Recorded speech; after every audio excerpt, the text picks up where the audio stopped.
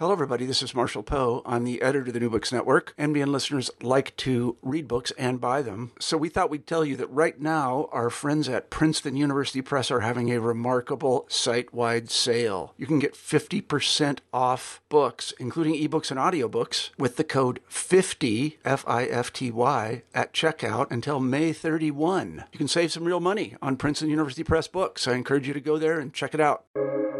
Welcome to the New Books Network. Hello, and welcome to New Books in Drugs, Addiction, and Recovery, a podcast channel on the New Books Network. I'm your host, Emily Dufton, and today I'm talking to Benjamin Y. Fong, author of the new book, Quick Fixes, Drugs in America, From Prohibition to the 21st Century Binge, which was just released in July by Verso Books. Ben is an honors faculty fellow and an associate director of the Center for Work and Democracy at Arizona State University, and his work has appeared in Jacobin, Catalyst, and the New York Times. Previously, Ben's work focused on the usually negative effects of neoliberal capitalism, writing about NGOs, labor leaders, and healthcare. Quick Fixes expands this examination into the world of drugs, examining 9 different kinds of intoxicants and 5 orienting claims that place their use within the larger capitalist histories. I'm looking forward to talking about all that and much more with him today. So thanks, Ben, for being here. Thank you so much for having me. So I'd like to open our conversation by asking you how you came to this topic. Writing about drugs, there's not a lot of us who do it. So what made you want to dive into this topic? Yeah, I think that the animus was mostly, just anecdotal. I had noticed that a lot of people who, in the past I wouldn't consider to be sort of heavy recreational drug users, all of a sudden trying different things that are, still Schedule 1 substances, but they, had a greater openness to trying different things at the same time that I know that a lot of people are on different kinds of psychiatric medications today, and all the things, just from the people I know, talking to, it sort of seemed like drug use was escalating in different ways. And when I looked into the numbers, it was clearly the case. If you look at drug use, drug consumption trends in the 21st century, basically all the trends are high and going up. So I think that most listeners will be aware of the most familiar trend, which is the opioid crisis and associated deaths of despair. But it's really across the board. If you look at benzodiazepines, amphetamines, antidepressants, antipsychotics, marijuana, all of these trends are going up in the 21st century, with the notable exception of cocaine, which is kind of interesting. And this is all happening at the same time that we still have this zombified drug war that's continuing apace, with a full 1/5 of the incarcerated in for nonviolent drug offenses. And I take this to be a massive paradox. It's sort of one component of the American exception, and I wanted to make sense of it. Right. I love that. I love that idea. And so, I read a lot of books about drugs, right? And everybody has their focus. Sometimes it's on race or crime or the history or effects of a specific substance. But your lens is really different. This is an explicitly capitalist critique, which I found really interesting. And through this lens, you make your 5 orienting claims, which for listeners who maybe haven't read the book yet, it's only been out a month, give them some time. I'm just going to run through them real quick. So the first one is that work structures normal drug use into a dosing regimen. The second is that psychopharmacology is the science of treating atomization. The third is that drug producers are typical capitalist organizations. The fourth is that the difference between licit and illicit drugs is a class distinction. And the fifth is that drug policy is not about drugs.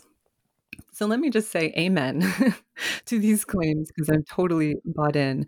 But still, these are some pretty big claims. So I thought, do you want to discuss one specifically, or should we talk about them in total and like the effects you argue that they have on American society? How do you want to dive into this? We could talk about them individually. I think that, as you say, they're all they're meant to be somewhat evocative claims, even if also orienting claims, and so it might be better to unpack each one. But just about the sort of overall critique, right? Sort of seeing American drug use through the lens of the kinds of stresses that capitalist society has sort of enacts upon us. It's really difficult, I think, to see um, both the zeal behind drug prohibitionism as well as the scale of American drug use, and not connected in some way to the kinds of, alienation and stress in American society. And that's really sort of the focus of the book. I think that um, there are, zealous drug cultures in other countries. There are enthusiastic temperance movements in other countries. But it's really in the United States that we get this both intense demonization of drugs and vilification of drug users at the same time that we're just taking, massive amounts of drugs. Um, and I want to say that's because of other industrialized nations. We're sort of uniquely subject to the predations of the market. There really aren't, countervailing political forces or structures out there. There's a very, very frayed social safety net.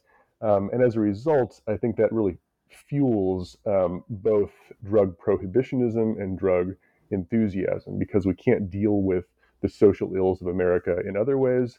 We turn to drugs, both their consumption and demonization. It's so true, right? The scales are kind of going in opposite directions with brute force as prohibitionism increases in certain ways, but not in all ways, right? You talk a little bit about this when you examine some specific substances as well. And I know I'm jumping away from the orienting claims and I'm going into your histories of drugs, but we will return to the claims, I promise. But you kind of the one place where prohibition isn't necessarily increasing is, of course, in the realm of cannabis, which is being effectively legalized on the state level. I mean, my God, it's almost half of the country now. But again, that's still driven by these same capitalistic forces that nonetheless drive the rest of your claims. So here we're back to the claims. Okay, back to the claims. Yeah, no, Right. we can talk about cannabis for just a second, though. I mean, it really has sort of like led the way, and I think in many ways the coming it's no longer even a psychedelic renaissance. It's kind of a full-fledged psychedelic enlightenment. Marijuana really sort of laid the groundwork for legalization movements in psychedelics, and as you say, it's sort of a strange moment that old drive towards drug prohibition.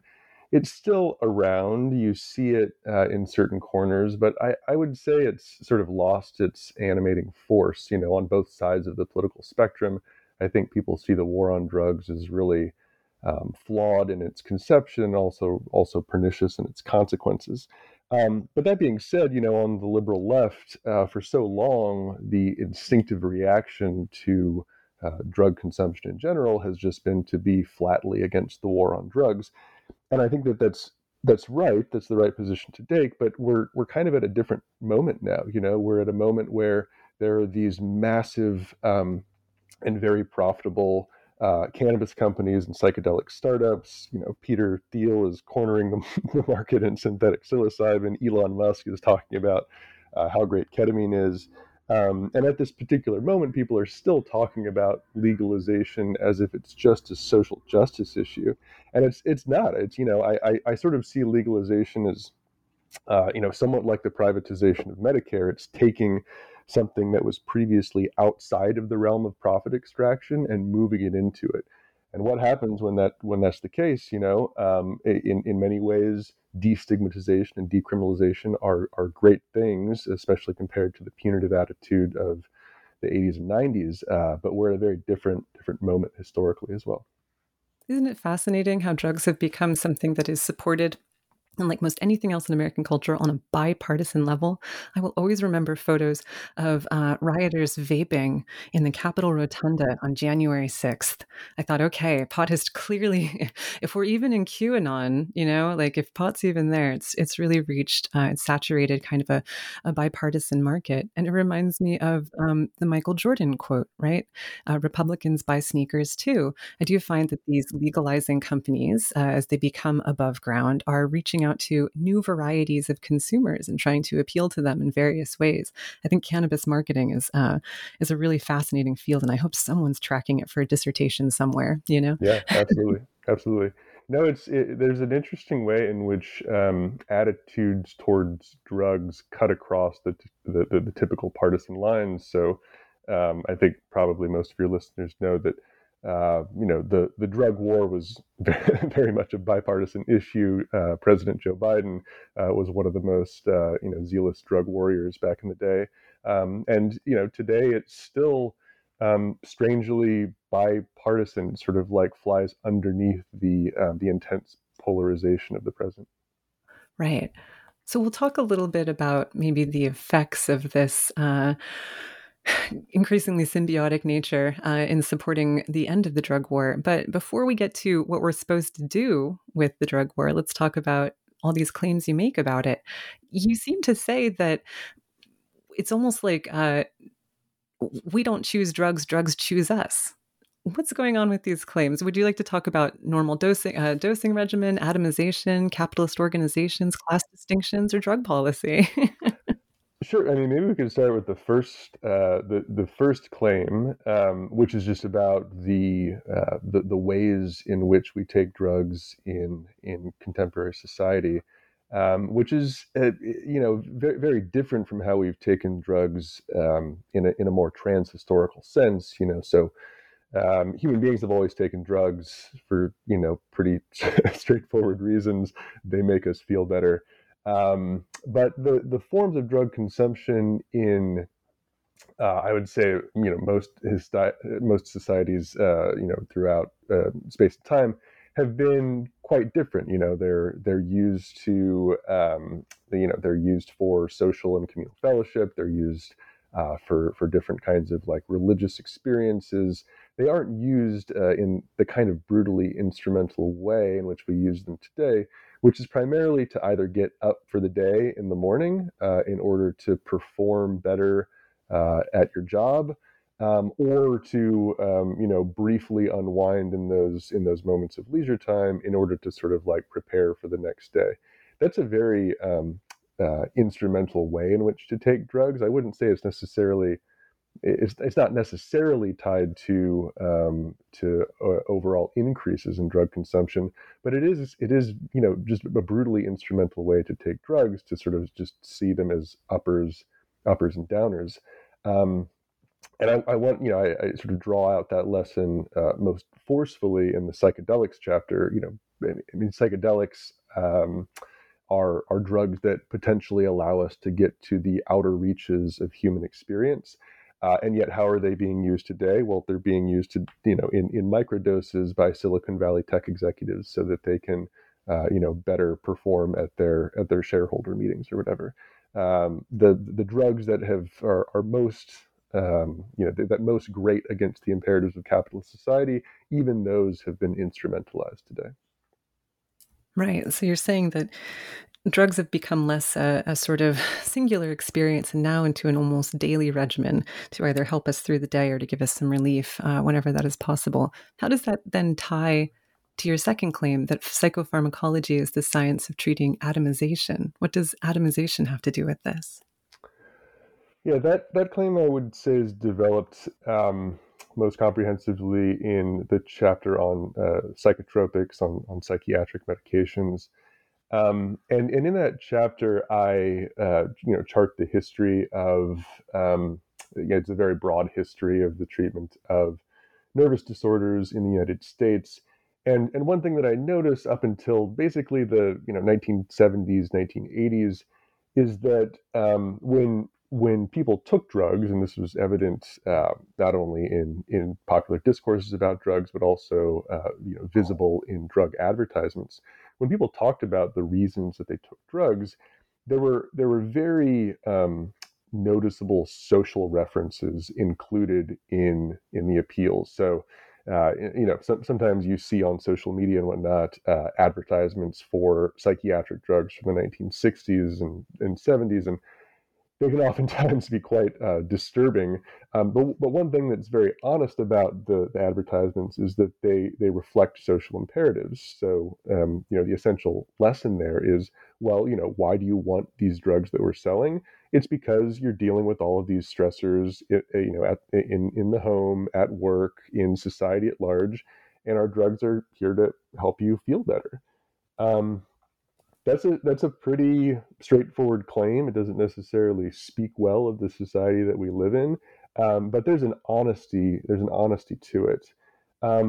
With the biological revolution in psychiatry, where the entire psychiatric discourse became oriented around neurotransmitters and serotonin reuptake and all this stuff, that social reference was kind of lost. And so today, in the official justifications around different mental illnesses, different neurotransmitter theories are typically invoked as the cause of specific illnesses.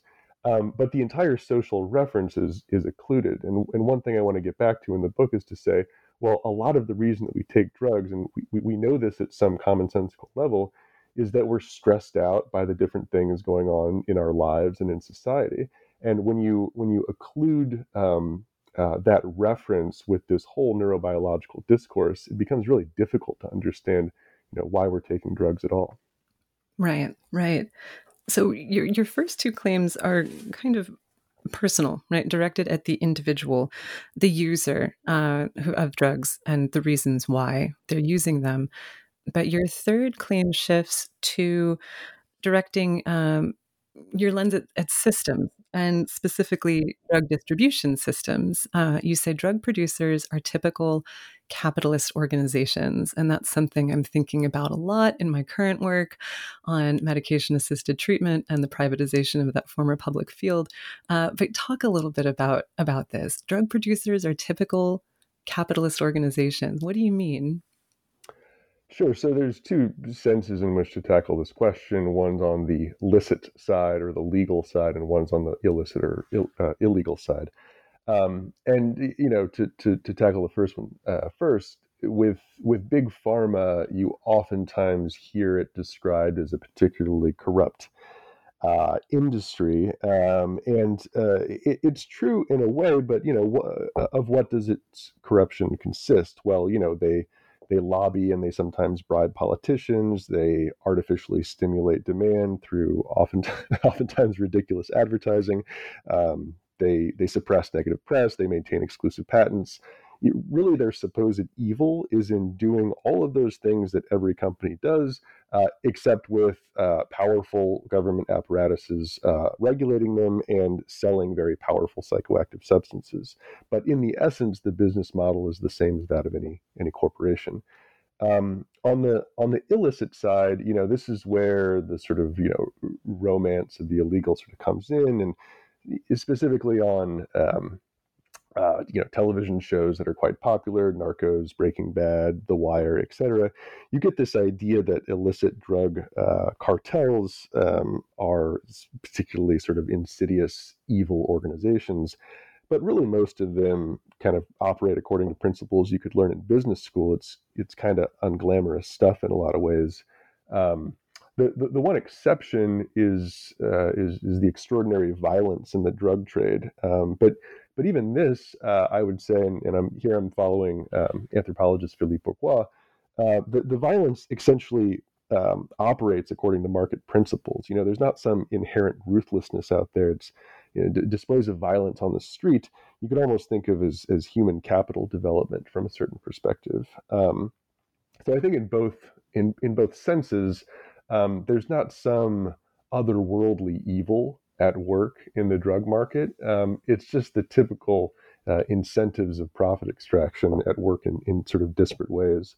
Um, I mean, that being said, I think there is generally good reason why we tend to think of drug organizations as abnormal profit-seeking organizations, and that's because they're very convenient scapegoats. We can project all of our anxieties about our society onto these drug organizations, so that it's not us that's involved in something unthinkably exploitative. It's those drug-addled corporations and cartels over there. So vilifying the drug trade, I think it's a very useful way to kind of make us feel better about ourselves. That's interesting, right? Like what brings on these narratives? What makes us want to believe that the legal drug market should be completely benevolent and outside of larger capitalist and profit-driven drives? And what makes us think that the illegal market has to be entirely evil? Where do we get these narratives from? Well, I think we're noticing a lot of things about the nature of society at large, and I would say projecting them onto drug producers and distributors. There's this cartoon from 1934 that I include in the book, where people are being driven by a slave master with a whip, and on the slave master it says narcotics, right? So people are being made slavish under the influence of narcotics, according to the cartoon. But you look at it from a different perspective, and you could almost sort of see it as a cartoon about the workhouse. It's sort of about the kinds of drives and imperatives that we're subject to on a daily basis, but conveniently labeled narcotics. Hmm. Well, so this actually links quite nicely then to your fourth claim, which is that the difference between licit and illicit drugs is a class distinction. Can you talk a bit more about that? Sure. I would say in the official mythology, I don't actually know anyone who actually believes this, but in the official mythology, illicit drugs are safe, whereas the illicit drugs are dangerous. I think that most people would recognize that to be kind of silly. And in the book, I really see this almost schizoid distinction between the licit and the illicit as essentially a distinction that refers to people or different classes of people rather than different classes of drugs. So, if you look at the particular paradoxes throughout history in the late 19th century, Chinese opium users were a scourge on the nation. Right, there were all sorts of Chinese anti-immigrant laws passed at the time that specifically cited the insidious influence of opium dens. At the same time, morphine, which is an opium derivative of opium, it was a legal medication. It had completely different cultural connotations around it, and that was because it was taken by a different class of people, the doctor visiting classes, supposedly. And you see this kind of distinction repeated throughout history. So in the post-war era, opiates, heroin was demonized, whereas all of the different kinds of sedatives were not. They're fully normalized. I think this distinction is most well known in the distinction between cocaine and crack. Chemically, there's not a huge difference between these substances, but in the 70s and early 80s, cocaine was, it's fairly remarkable to look back at it. But a lot of people thought cocaine was quickly going to become a legal drug, that it was essentially harmless, that there was no problems with cocaine. And then crack comes along, and it's being used by very different people, and it becomes the source of an intense drug scare that eventually leads to the 86 and 88 anti-drug abuse acts, including the 100-to-1 sentencing disparity between crack and cocaine. And in all of these cases, it's really the kinds of people who are taking the drugs that are the source of the demonization that leads to the drugs being deemed illicit, rather than any particular dangers or benefits associated with the drugs. Precisely. And then market demographics are created around this same class distinction, right? Class applies to the sales, to the marketing of drugs, advertisements for Oxycontin versus illicit heroin. I mean, the class line runs through, the Venn diagram where class distinction is in the middle. It has many circles around it, right? So finally, your last claim is my favorite, and it's something I've been thinking about for years, which is that drug policy is not about drugs. It's not. It's never been about drugs. My God. So tell us more about this. What do you mean when you say drug policy is not about drugs? Yeah, I opened that section of the introduction, that final section, with a quote from John Ehrlichman. He worked for Nixon. I'm forgetting what his exact position was, but he has this really remarkable Head of quote. the White House Domestic Council. Yes, thank you. He has this really remarkable quote about what they were doing with the launch of the acute phase of the war on drugs in America. And he basically says, who were our political enemies? It was black people in the New Left, and you can't make it illegal to be black or on the New Left. So what can you do? You can demonize certain drugs, associate those groups with the drugs, and then take care of them that way. It's a jarring admission. It's one that's really difficult to sort of fully make sense of. But in a way, I think Ehrlichman was kind of telling us all what we already knew, which is that anytime you get the demonization or control of certain drugs, there are attempts, explicit or not, to control or demonize other aspects or people within society. I mean, I think that in a lot of ways, people tend to focus on the drugs themselves and dealing with the various problems that we associate with drugs. And so a lot of the leading policy reforms of liberal drug reformers, legalizing marijuana or descheduling marijuana, revising rules around mandatory minimums, different reforms around thuggish policing and whatnot. All these are great ideas, but I do think that when we're talking about the broader problems associated with both drug prohibitionism and drug consumption, they touch upon other aspects of society that we should really bring into view in our discussions of drugs. And so in the conclusion, I say, look, we're not going to deal with the various problems that bring up simply by little tweaks in drug policy reform. We really need to look at a broader structural transformation of society, specifically around employment and healthcare, if we're going to deal with those problems. Before we get to solutions, you call your book Quick Fixes. What are you referring to with that? Well, quick fixes, I think, refers both to drug consumption and drug policy, and in both cases, this is a term that has been used by people other than myself.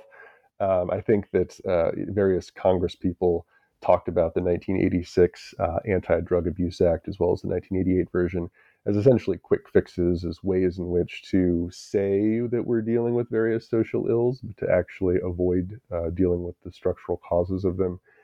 And I would say the same goes for drug consumption, really. And throughout the book, I sort of see drug prohibitionism and drug enthusiasm as two sides of the same coin. Drugs are spectacular benefits to human beings in so many different ways, but they're not going to solve our basic problems. They're going to alleviate the pain associated with them sometimes. They're going to help us perform better. They're going to be a lot of fun a lot of the time, but they're not going to ultimately deal with problems of human meaning and politics and happiness on a grand scale. And so I think that we should think about the longer fixes as well. Anytime we're talking about drugs, we shouldn't just focus on the quick fixes, both in terms of policy and consumption, but on what they help us avoid doing. And that's not to denigrate quick fixes. I think anyone who's gone on YouTube and looked up home repair improvements knows that a quick fix is a real fix, right? It's a real fix. It works. But the question is, yeah, I mean, depending on what YouTube videos you're watching, I guess. I suppose. But the hope is that that we can see that you add up too many quick fixes and you're going to be left with a pretty shaky foundation, and so we should always be looking for those longer fixes as well. Right, because that foundation is shaky and it's dangerous right now. I mean, we've had over 110,000 overdose deaths per year for the past couple of years since 2021. As consumption is up, as prohibitionist tendencies are up, overdose deaths are also up. And if drugs are quick fixes, as you said, their solutions aren't. So now I want to talk a little bit about responses to the drug crisis. I found that your book provides a really interesting, but also very little discussed perspective. So while you criticize the drug war and its concurrent rates of incarceration and social damage, you're also really critical of the somewhat knee-jerk reaction on the left, which is to replace criminalization with legalization. What's your take when people say we should replace the drug war with a legal, regulated, and possibly less poisoned drug market? First of all, it should be just said that there's a lot of good in those ideas as well. And I think that in a better society, all drugs would be legal and regulated. The question, though, is not about legalization in a better society. It's about legalization in this one, where it means bringing very powerful psychoactive substances into into the official realm of profit extraction. And as dangerous and I mean, yeah, as dangerous as illicit drug dealers can be, I think they pale in comparison to CEOs. That's the sort of basis of the critique, and when people take up these ideas about legalization, they oftentimes miss the fact that it's the free marketeers, it's the Milton Friedmans of the world that have classically championed drug legalization. I mean, in their minds, it was the key example showing that when you don't allow everything to be traded on the free market, you get all of these perverse consequences. So there's a sort of odd ideological history to drug legalization.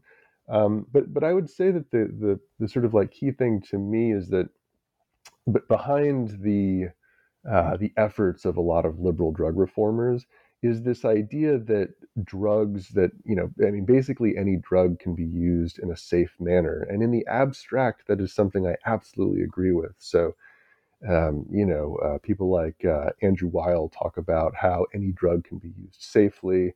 Dr. Carl Hart today, Columbia psychologist, talks about, how drugs, even like heroin, which are, probably the most demonized drug in the history of the United States. Even heroin can be used recreationally in a safe manner. And these are all claims that I agree with in the abstract, and I understand why they're made, right? I think that the thought is that drug prohibitionism flows from bad ideas about drugs, about illegal drugs in particular. And I agree with that in the abstract, but again, if you just look at the effects of these drugs on contemporary American society, you just talked about 110,000 overdose deaths a year.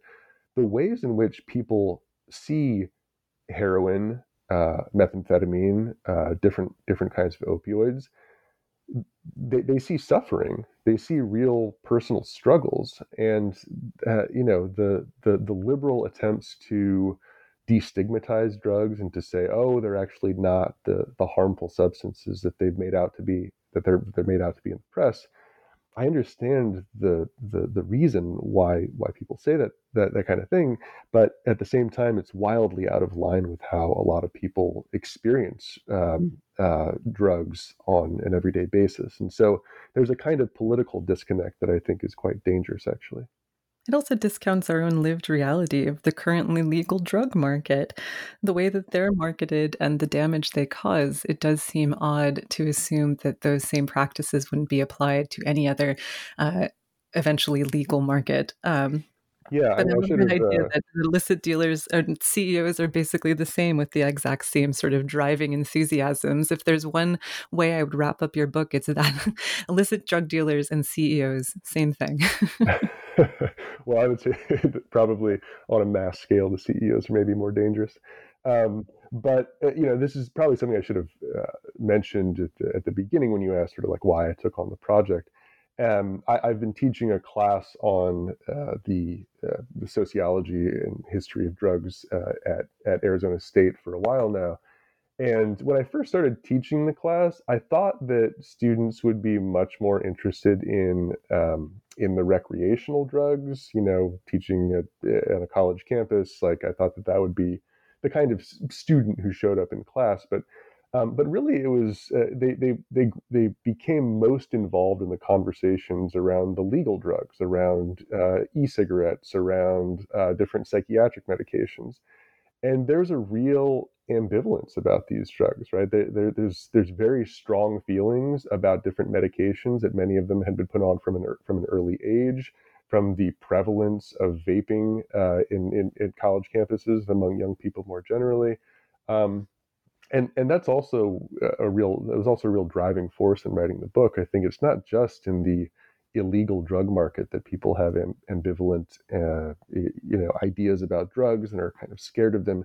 It's also with the legal ones as well.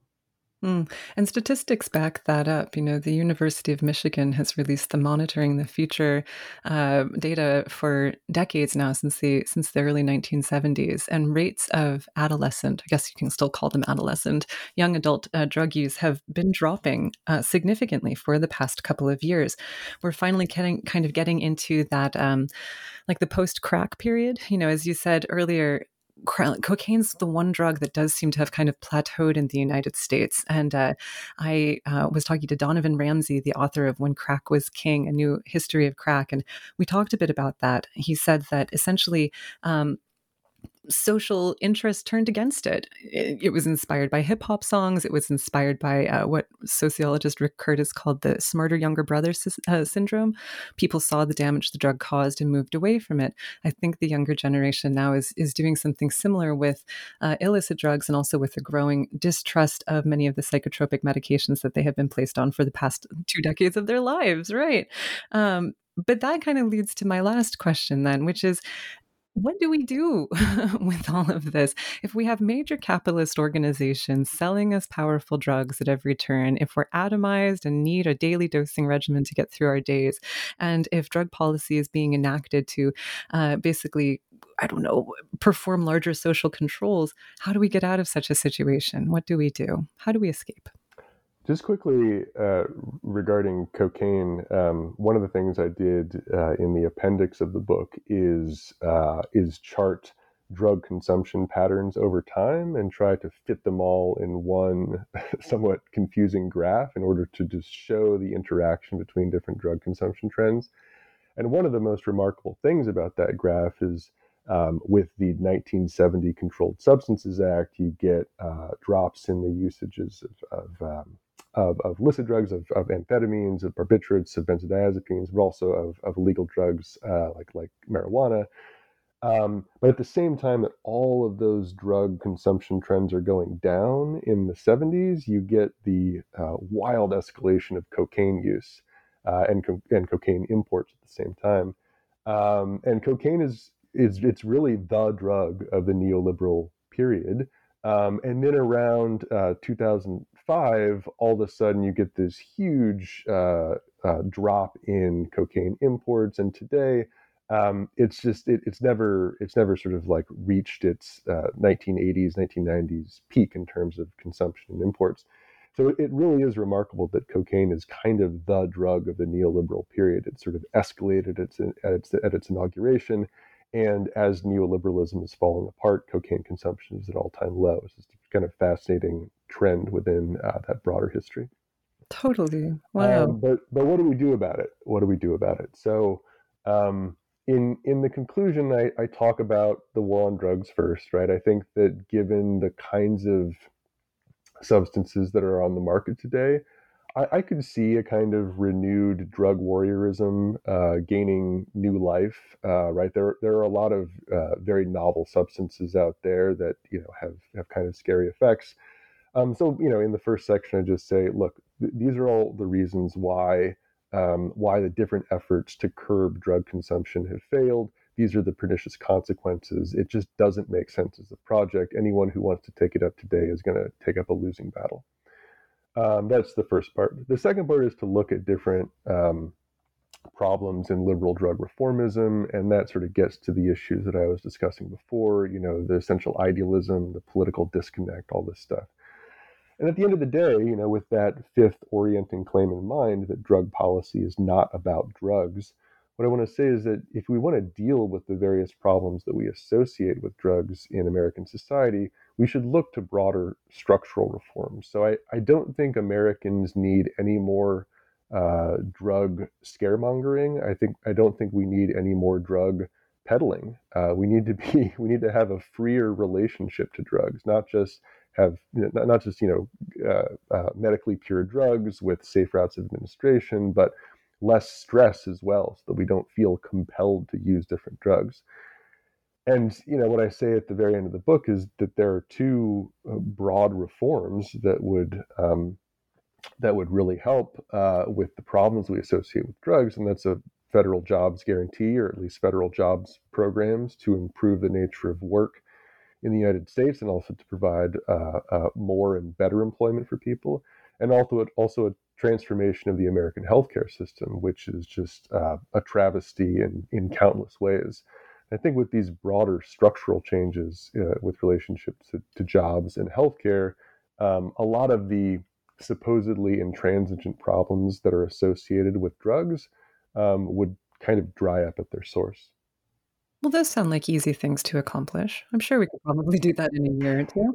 Yeah, I mean, there's obviously reasons why we focus on more attainable reforms, because we're at this moment where everything seems really, really difficult. Where that politics at the national level doesn't really reflect the different kinds of populist insurgencies and dissatisfactions with the American political system. But at the end of the day, we have to press for those broader structural transformations, and it's really when there becomes political possibility that we can begin to deal with the broader issues related to drugs. Well, viva la revolución. So finally, for my last question, what are you working on now, and what can I expect to talk about with you next? That's a good question. So I am spinning out a few different articles from the book. I just finished up a article about the current amphetamine shortage that is going to be out with The Point magazine in a few weeks, hopefully, or maybe even next week. I'm not sure how quickly that's going to go. I published an article in Jacobin magazine not that long ago about the what I call the new temperance reformers, the relationship between the moralizing politics of the present and the 19th century temperance movement. So there are various articles about drugs that I'll continue to publish. I wear a few different research hats, and I'm currently working on a longer research project that won't be out for a while on the key leaders of the Congress of Industrial Organizations. And I guess that that project is sort of related to the conclusion of quick fixes. We do need a broad structural transformation in the United States akin in the spirit and scale of the New Deal. And I think looking back at the 1930s and how that happened is really essential. Well, I look forward to talking about all of that later with you, but I've had so much fun talking about all of this today. Thank you so much for joining us. Thanks so much for having me, Emily.